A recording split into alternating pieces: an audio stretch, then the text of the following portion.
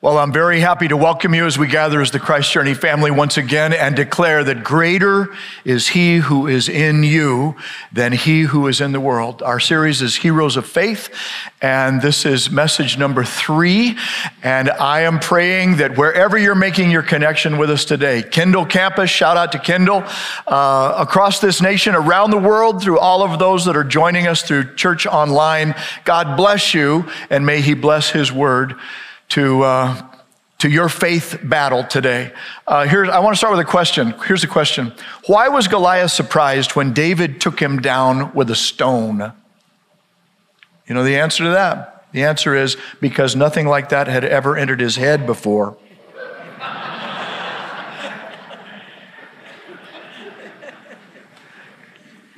I told you that to tell you this. The danger when we teach or study a familiar Bible story is to think that, oh, I know that story. There's nothing new there for me. And then we sort of surface listen, you know. We confuse awareness with understanding and sometimes with application. And so may I humbly suggest today that you listen with one ear heavenward and another one toward what's going on in your experience. And maybe if God has something new for you that could change the outcome on your field of battle, that you would say, Lord, I'm listening. That work? Now, my first recollection of the story of David and Goliath, 1 Samuel chapter 17, was from a Bible that my grandma gave me. It was a picture Bible. And I love that Bible because when the preacher was droning on in church, I could just be looking at the pictures. And it looked like some of the pictures were so cool, you know, especially the David and Goliath picture. David was like half the size of this giant. And his sling, the line from his sling was like flailing because he had already slung the stone. And the Goliath was already starting to fall, you know, because there was this little black dot right here between the eyes in his forehead. And I thought, that is so cool. And I don't remember anything that the preacher said. So, yeah, if you have a picture Bible, you may want to pull it out. This is not simply, what I would like to suggest to you is that I'm not going to retell the story today. I hope that you'll listen to it, or you'll get out your own Bible, 1 Samuel 17, or that you'll listen to it in the audio Bible that's in the Christ Journey app, free app that you can listen to, and then take the notes from this talk, and then sit down and say, now, God, where do you want to take me? And see what happens, because it's not simply a story about the little guy who against all odds beats the big guy.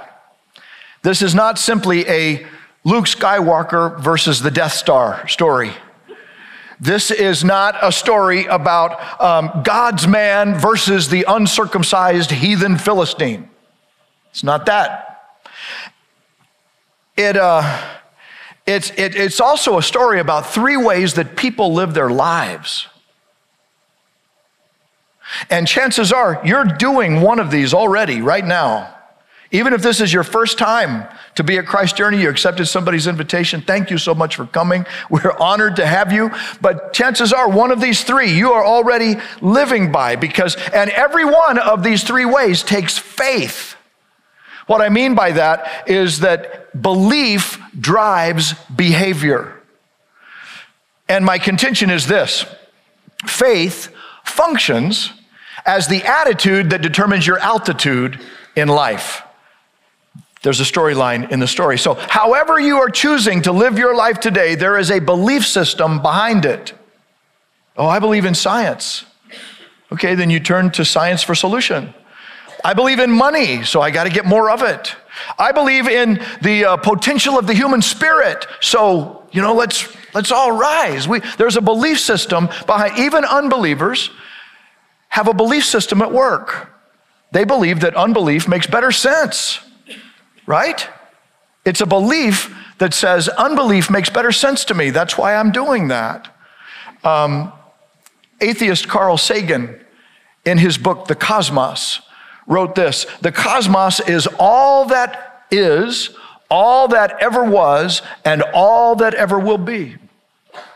Now, that's not a scientific statement. That's a belief statement. Because there is no scientific empirical evidence to back that up. In fact, there is empirical evidence contrary to that called the Big Bang. So that's not a scientific statement. That's a statement of faith, and faith is a trust or a confidence that even scientists put in somebody or something or a method. And what we've been doing is studying heroes of faith from the Bible. And so I want to ask you, are you a hero of faith? What we've learned is heroic faith lives above sea level. So beyond just what it looks like, faith takes you into what else is at work. God is at work. Next, heroic faith follows God's directions. We saw that in the story of Jericho. So if you're wondering if I could take my pulse on whether I'm a person of faith today, whatever you say, here are two things we've already learned. Faith lives above sea level. It's not just about what it looks like. And it follows God's directions when God shows me. And then today we learned this truth. Faith functions. You want to know what the function of faith is in your life? It determines your altitude. It's the attitude that determines your altitude in life. And the story introduces us to three altitudes, three groups of people, three people that are flying at different altitudes through life. And it's because of what they believe, of the attitude that they're practicing. The first one is defiance. The defiant giant Goliath, and his attitude obviously is defiance. He's proud, he's self-sufficient, he's got it going on. He's almost 10 feet tall, and the armor and the equipment that the weapons that he uses weigh over 150 pounds. And this guy, he is a massive trained warrior. And it's just like kind of a walking tank into the battle. And every day, his approach has been this: win by intimidation and superior technology. So he goes to the perch on the battlefield, and every day for the past 40 days, every morning and every night, he taunts the Israelites. This is what he says, verse 10, "This day I defy the ranks of Israel. Give me a man. Let us fight each other. Man up, somebody, come on. Give me a man." And I'm contending that some people live their lives full of themselves, full of arrogance and pride. I'm self-made, I'm self-sufficient. People whose basic approach to life is this: I believe in my abilities. I'm not saying that's a bad thing. I'm just saying it's a thing. It shows up in the story. This is how some of us, we live our lives. My training, my skills, my gifts, my resources, my armor, my strength, my confidence, my press releases, and I believe in me. I'm not saying there's anything wrong with that. I'm just saying that believing in your faith, believing in yourself, if that's as far as your faith goes, is going to find you out. That's what the story is telling us. It's going to find you out. It can be an Achilles heel that will show up at the most inopportune moments. You know anybody like that? Don't look at them. Don't look at them. First attitude, defiance. And the thing about defiance, it doesn't always look arrogant. It doesn't always appear arrogant because that doesn't sell well in the marketplace. So we kind of disguise it, but it's still there. Second attitude, King Saul and the soldiers of Israel. Every day for the last month and a half, they've gotten up in the morning, suited up, put on their armor, gone out to the battlefield, but so far nobody has even drawn a sword or thrown a javelin, not even said a word in response to the battlefield challenge. Verse 11, on hearing the Philistines' words, Saul and all the Israelites were dismayed and terrified. Now there's an attitude we know, dismay. Dismay means that you are distressed and disillusioned. Something's not right about this picture. And then you pour fear into that or add some terrorist into it. It says they were terrorized in it, and what you get is despondency, like I can't do anything. Despondency is low spirits and loss of hope. From loss of hope and courage, a low spirit. Do you know anybody in your world that's struggling with a loss of hope and courage because their spirit is flying so low? Dejection, depression, these are words that our culture is familiar with. And when you spread that out to a whole army, when an entire army is feeling that way, it's called defeated. So here's the story so far. You've got a defiant giant who's full of himself, and you've got a defeated army that is full of despair, full of fear. And then you've got a leader whose idea of leading is to offer enticements to his soldiers, big carrots. What does he say? Verse 25, the man who kills the giant, the king will give great wealth. And my daughter's hand in marriage. In other words, you'll get to be part of the royal family for life. You're going to come into the royals. They'll be doing news reports on you, right? And though the Bible doesn't tell us, Michal, his daughter, the rabbis say, was a woman of entrancing beauty, the object of desire for everyone who saw her. So, I mean, that's a big carrot out there, wealth, his daughter's hand in marriage, and then tax exemption for life. Imagine that. Oh my goodness. You and your whole family and their families, no more taxes ever. Ever. Whoa. All the more evidence of the paralyzing fear that has hijacked this army because there's no takers. Month and a half, no takers.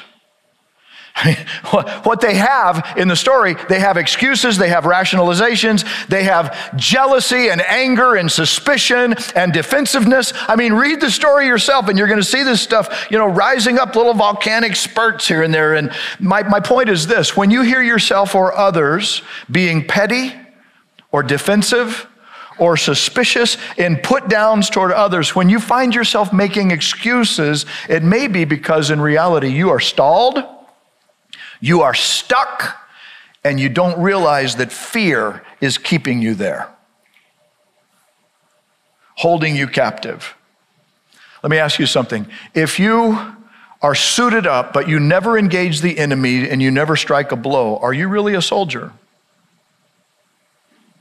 How do those guys feel? Month and a half, every morning they get up, they put on their armor, they go out to the field, and they don't fight. They're stuck in the status quo. The army is defeated and beaten by their own attitude. This person says, I believe in my disabilities. That's where I'm putting my faith. My confidence is in what I can't do, my fears. And then we get stuck in our disbelief. This is how it works on me. When I find myself saying this, I would do something, but I'm not something enough. Fill in the blank. Somebody ought to do something about that. Oh, I would do something, but I'm not something enough. That's this attitude at work. I believe in my disabilities. Enter David the devoted. Third attitude determines your altitude. Youngest of the family, not yet old enough to be in the army. He may be 15 or 16. I mean, he's barely got peach fuzz. I don't even know if he's shaven yet. But he's got 3 older brothers that are already signed up. They're in the army. They're on the battlefield. They've been suited up for a month and a half. And his daddy sends David out to the battlefield to deliver them some snacks. Verse 17 says, I want you to take 10 loaves of bread, 10 cheeses for their commander. So David's a pizza delivery dude. That's what's happening here. Send out some cheese bread. And he gives them with food. He wants them to bring back some news for what's going on the battlefield that day. But just as he gets there, the giant takes his perch and spews out his self-sufficient defiance. In verse 23, what do the soldiers do? Verse 24, they recoil in defeat from their fear. And David's witnessing this. So what does David do? Verse 32. He says, let no one lose heart on account of this Philistine. Your servant will go and fight him. David the devoted. What is devotion? How would you define devotion? Here's my working definition. Enthused loyalty. He's true to God with passion. That's what's happening. It's the combination of dedication, loyalty, and enthusiasm, entheos, this kind of energy that comes from God, which David explains. He's got resume on this. He comes with experience on this. He says, I have learned this from fighting wild beasts and protecting sheep, because he's been a shepherd for his daddy's flocks. Verse 37, the Lord who delivered me from the paw of the lion and the paw of the bear, he's going to deliver me from the hand of this Philistine. And so when David enters the field of conflict, verse 45 and verse 47, please read the story for yourself. he underlines this attitude of faith. He says that he is there for the honor of God. You come against me with sword and spear and javelin, but I come against you in the name of the Lord Almighty, the God of the armies of Israel, whom you have defied. And this day the Lord will hand you over to me, and I will strike you down and I will cut off your head. And the whole world will know that there's a God in Israel. And then he says, and all these people will know, all those gathered here will know that it's not by the sword or by the spear that the Lord saves, for the battle is the Lord's. And he will give you all into our hands. No less than 5 times, that's my count, check me on that. But my count, he declares honor for the Lord. He's saying, I'm not trying to make a name for myself. I'm not here for the money. I'm not here for the beauty pageant queen. I'm not here for the royal family line. I'm not here for the tax exemption. What he says is, I am here so God himself can show himself mighty to save. That's how he was understanding his purpose. He's the kind of person who says this, I believe in God's ability through my availability. Third attitude in life. And that's what happens, essentially. The story kicks into gear. Goliath moves in, but before he knows it, he's already been struck down. And the scripture's careful to say that Goliath got hit, now he is dead. Dead aim David. And then he runs across the field, takes the giant's sword, and drops it across his neck and cuts off the giant's head. Well, the Philistines are shocked. God, they're shocked. Their hero's down. And the Israelites are like, it's like a wake-up call, and now suddenly they get unstuck, and they rise up. Verse 51, the latter part of that verse says, when the Israelites saw that David had defeated Goliath, they surge into battle with a shout, and then they chase off the Philistines and plunder their camp. In other words, courage was contagious. It still is. When all it takes is one person to step out, to encourage others to step up, right? Roger Bannister was the first man to run a mile in under 4 minutes. Before he did that, people thought it was humanly impossible. Maybe you know the story. They thought the human body couldn't physically go through that it couldn't go that fast, that it would collapse under the pressure. And yet 46 days after Bannister beat the 4-minute mile and set his world record, his rival, an Australian runner named John Landy, beat his time. 46 days. What was he thinking? Oh, it can be done. I can do it. If he can do it, I can do it, right? Step out, step up. If he can do it, I can do it. Courage was contagious. Banner's victory helped him. And since then, thousands of others have done it. If you get online, you'll find a list of 4,500 names of people, maybe you've done it, who have run a mile in under 4 minutes. Bannister's victory. And by the way, in the last 50 years, the record has been trimmed by 17 seconds. Bannister's victory helped others rise to theirs. And so David's faith sparked courage for those that were previously defeated and despondent. So what's the big idea? Well, remember, here it is. Faith, you're wondering, what good is faith in my life? Well, let me tell you, faith functions to determine your altitude.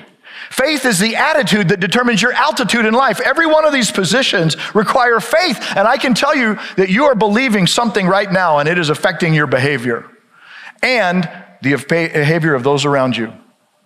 It's already doing it. And were you to alter your altitude, it would likewise alter somebody else's, perhaps. Your attitude is determining your altitude, which makes it so important to ask yourself, what am I really believing? In the last 40 days, you've gotten up, you've suited up, you've headed for your battlefield. What's changed? What are you really believing? What belief is driving your behavior? The giant's still taunting you, or are you seeing them fall? I mean, I'm sure you're saying, well, it's not as simple as that. Okay, but go with me in the story. Here's the thing. What are you believing? I'm telling you, you got three options here. The first one is you could say to yourself, I believe in me. I believe in my abilities. What I can do, I believe in myself. And like Goliath, you take the best that you've got. You face life challenges by taking the best training, the best opportunity, the best education, the best equipment, and you fill it up with self-sufficiency. And here's what the story says. I'm not saying that's a bad thing, but I'm saying if you stop there, if that's as far as your faith goes, then it's ultimately self-defeating. Goliath was surprised. He didn't happen to have what it took that day, and it took him. Next, there are people who believe and live their lives essentially in disbelieving. They're the type of person who says this, I believe in my disabilities, what I can't do. And that's where they have sat with their confidence. They put it in. It doesn't matter the equipment they have or the opportunity or the resources they have. There is a fear of a larger challenge that limits them by focusing on deficiencies. Well, I do something, but I'm not something enough. And typically it winds up blaming somebody else, you know. And like Saul and the soldiers, stalled or stuck. Maybe those words resonate with you. I'm stalled, I'm stuck. And they had their future hijacked by their fear. This is not the way to live. But essentially, the self-talk is this, I don't have what it takes. I don't have what it takes to bring that giant down. Is that where you are? I don't have what it takes to make this relationship work. I don't have what it takes to keep investing in this marriage. I don't have what it takes to finish this degree or to go through schooling. I don't have what it takes to fight off this disease. I don't have what it takes to break this bad habit. It's I don't, and we're sitting in our we're putting our confidence in our disabilities and in our lack of sufficiencies. He said, but Pastor, what if it's true? What's the secret? Well, there's the third option. Here it is. You ready? Be the person who says, I believe in God's ability through my availability. That's the third attitude. And that God will show up on your battlefield. Now, you can't control his timing. I'll be the first to tell you that. We've already seen that. You got to get above sea level and you got to follow his direction. But the initiative is yours to take to say, I believe that God has the ability that through my availability can show up on my battlefield. And if you want to know how to slay a giant, here it is. If David were here talking to us today, I think this is what he'd say. He said, you got to start where you are. Don't wait to be somewhere else. Start where you are. That means right here, right now. That's what that means. In your battle, start right here, right now. Start where you are and then use what you have. Well, if I just had no. You got a slingshot, bring it. Start where you are, use what you have, do what you can. Don't say, well, if I could only just, reinvent no. Just do what you can. Throw the rock. And then most importantly, trust God with your life. You could die, yeah. Trusting God's not a bad way to go. Trust God with your life. Start where you are, use what you have, do what you can, and more than anything else, trust God with your life. And you know what could happen? Your courage could be contagious. Somebody else could be watching, a son, a daughter, a wife, a husband, somebody else, a brother, could be watching and watch you step out and then they step up and then that courage is contagious. Could that be happening? God's ability through my availability. And then God showed up on the battlefield and David just simply said, Lord, use me to show your saving power. Of course, he brought his best as well, but he showed up fully. He didn't hold back. He didn't just halfway get there. No, he showed up fully engaged, right? He wasn't distracted. Everybody's distracted these days. Is this true? You walk into a great restaurant and you see people sitting around the table like this. They're not, everybody at the table's doing this. You're outside on a beautiful day in the park and there's people sitting under the tree doing this. You're at the beach, people doing this. You see what I'm saying? We're distracted. We're distracted by our smart devices. Is that ironic? Is that really smart? And we're distracted, and we even call it being connected. What am I believing here? Because I'm distracted from what's right in front of me, and I'm calling it connected? Seriously? What am I missing? What battle is to be engaged, but I'm distracted? Did you know you can live your whole life distracted? You can be distracted by self-sufficiency. Goliath was. It cost him his head. The story is telling us you could lose your head if all you believe in is yourself. You can be distracted by self-limitations. Oh, I'm not. And see your future hijacked because you are believing in what you are not, missing what's right in front of us. Or you can go through life devoted. That's the third choice, declaring your availability to God's ability and letting him infuse you with enthused loyalty. Devotion. Andrew Murray defined responsibility, a great spiritual writer. He said, my response to God's ability. That's what God's looking for. That's how David was living. That's why the giant fell. Are you believing in God's ability through your availability, or do you think it's all up to you? Or it must be somebody else's fault? Why doesn't somebody do something about that? And yet that's what God is looking for in you. For you to say, you know what? I'm going to show up fully every day of my life.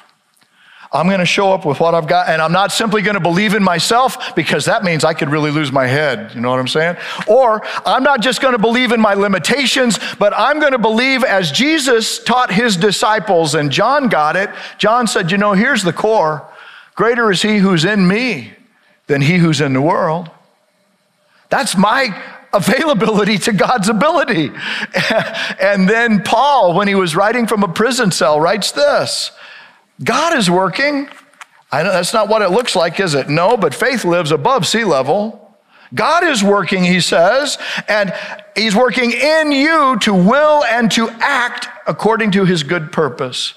That's like saying, I believe in God's ability through my availability. What's going to happen if you do that? Well, as you step out, don't be surprised that other people step up. And the next thing you know, courage is contagious and the world starts changing. In fact, this is God's design to change the world through you. When you show up and step up, then other people are affected.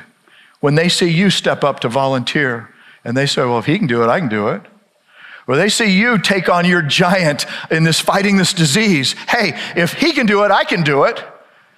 They see you take on the habit that has been holding them captive, and by God's grace, you break the chain, and they say, wow, if they could do it, maybe I could do it. And because you are stepping out, they might just step up, facing their issue, facing their family dysfunction, facing whatever those giants are that we just talked about, because God uses you to unleash the army of faith. You know, verse 54 is an intriguing verse to me down at the bottom of the story. It sounds a little savage. Actually, it's kind of gruesome. David took the Philistine's head. Think about that. David took the Philistine's head.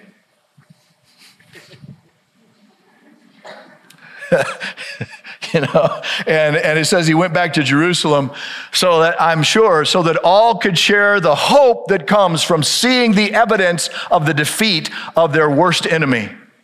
Public enemy number one, no longer a problem. Okay, that's what was going on there. But imagine the scene. He goes home that day. You know, his parents are in the living room watching TV, and they hear the screen door slam behind him, coming in the front, and mom says around the wall, oh, honey, is that you? How'd you go today? Did you deliver the cheese to your brothers? And he walks around the corner.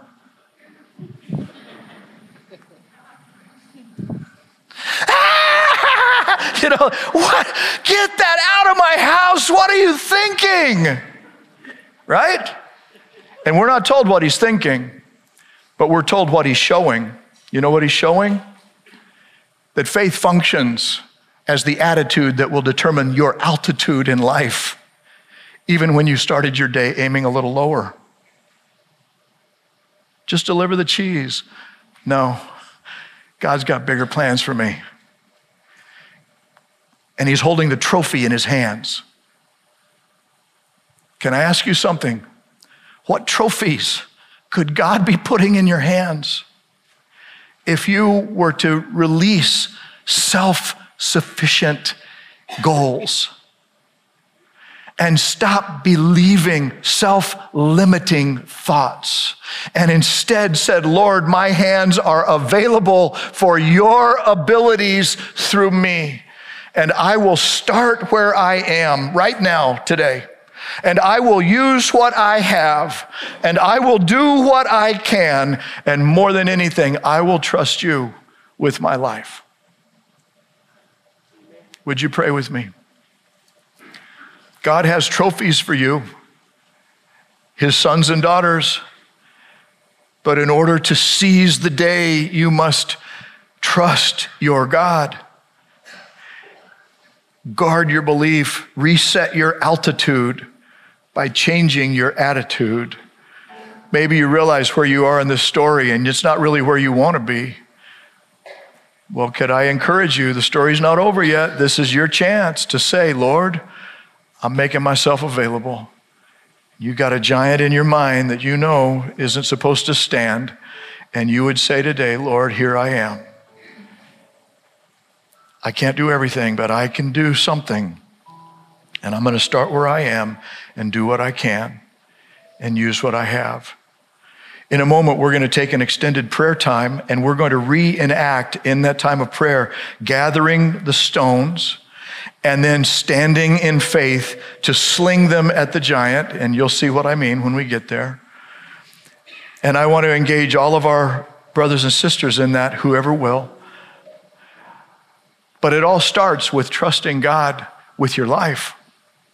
So if you're a seeker who's here today, or you've been attending for a while but haven't taken this first step of faith to invite Christ into your life, to be able to say, greater is he who is in me, you have to let him come inside you.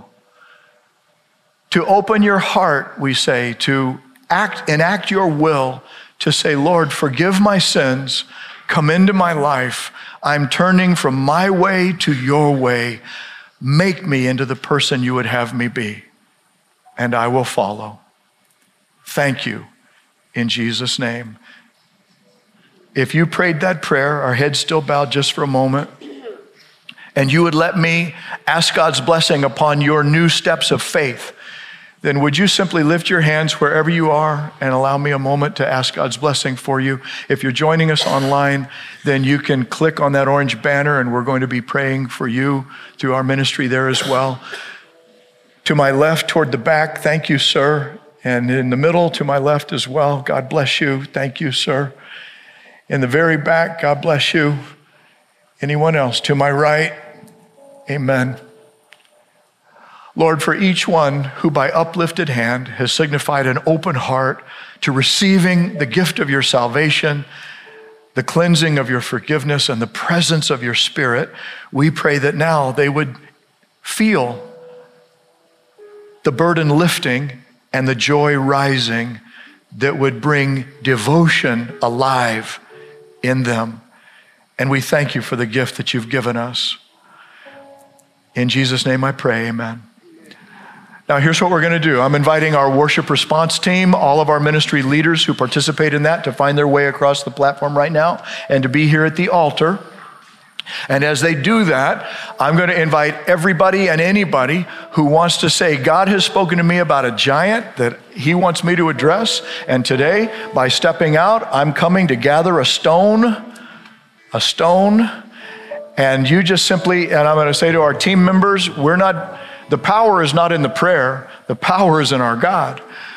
But as they pray that God would bless you in this challenge, then just receive the blessing and then find your way back. So we want to make sure that everybody who comes has an opportunity to receive the blessing of prayer. And we're going to need all of our worship team here to respond, so nobody has to wait when we say, please stand and come. Then you can go right to somebody to pray. If there isn't somebody available, but you know God is saying, hey, meet me here, then you come and you can find your knees just for a moment, and before you rise, take up the stone that God is giving you to put in your sling. Then we're going to find our way back to our seats, and I'll sort of guide us when we get there. So you understand what I'm asking? All right, then you respond as Jesus moves you. Right now, you can come, and we're going to be led. Amen.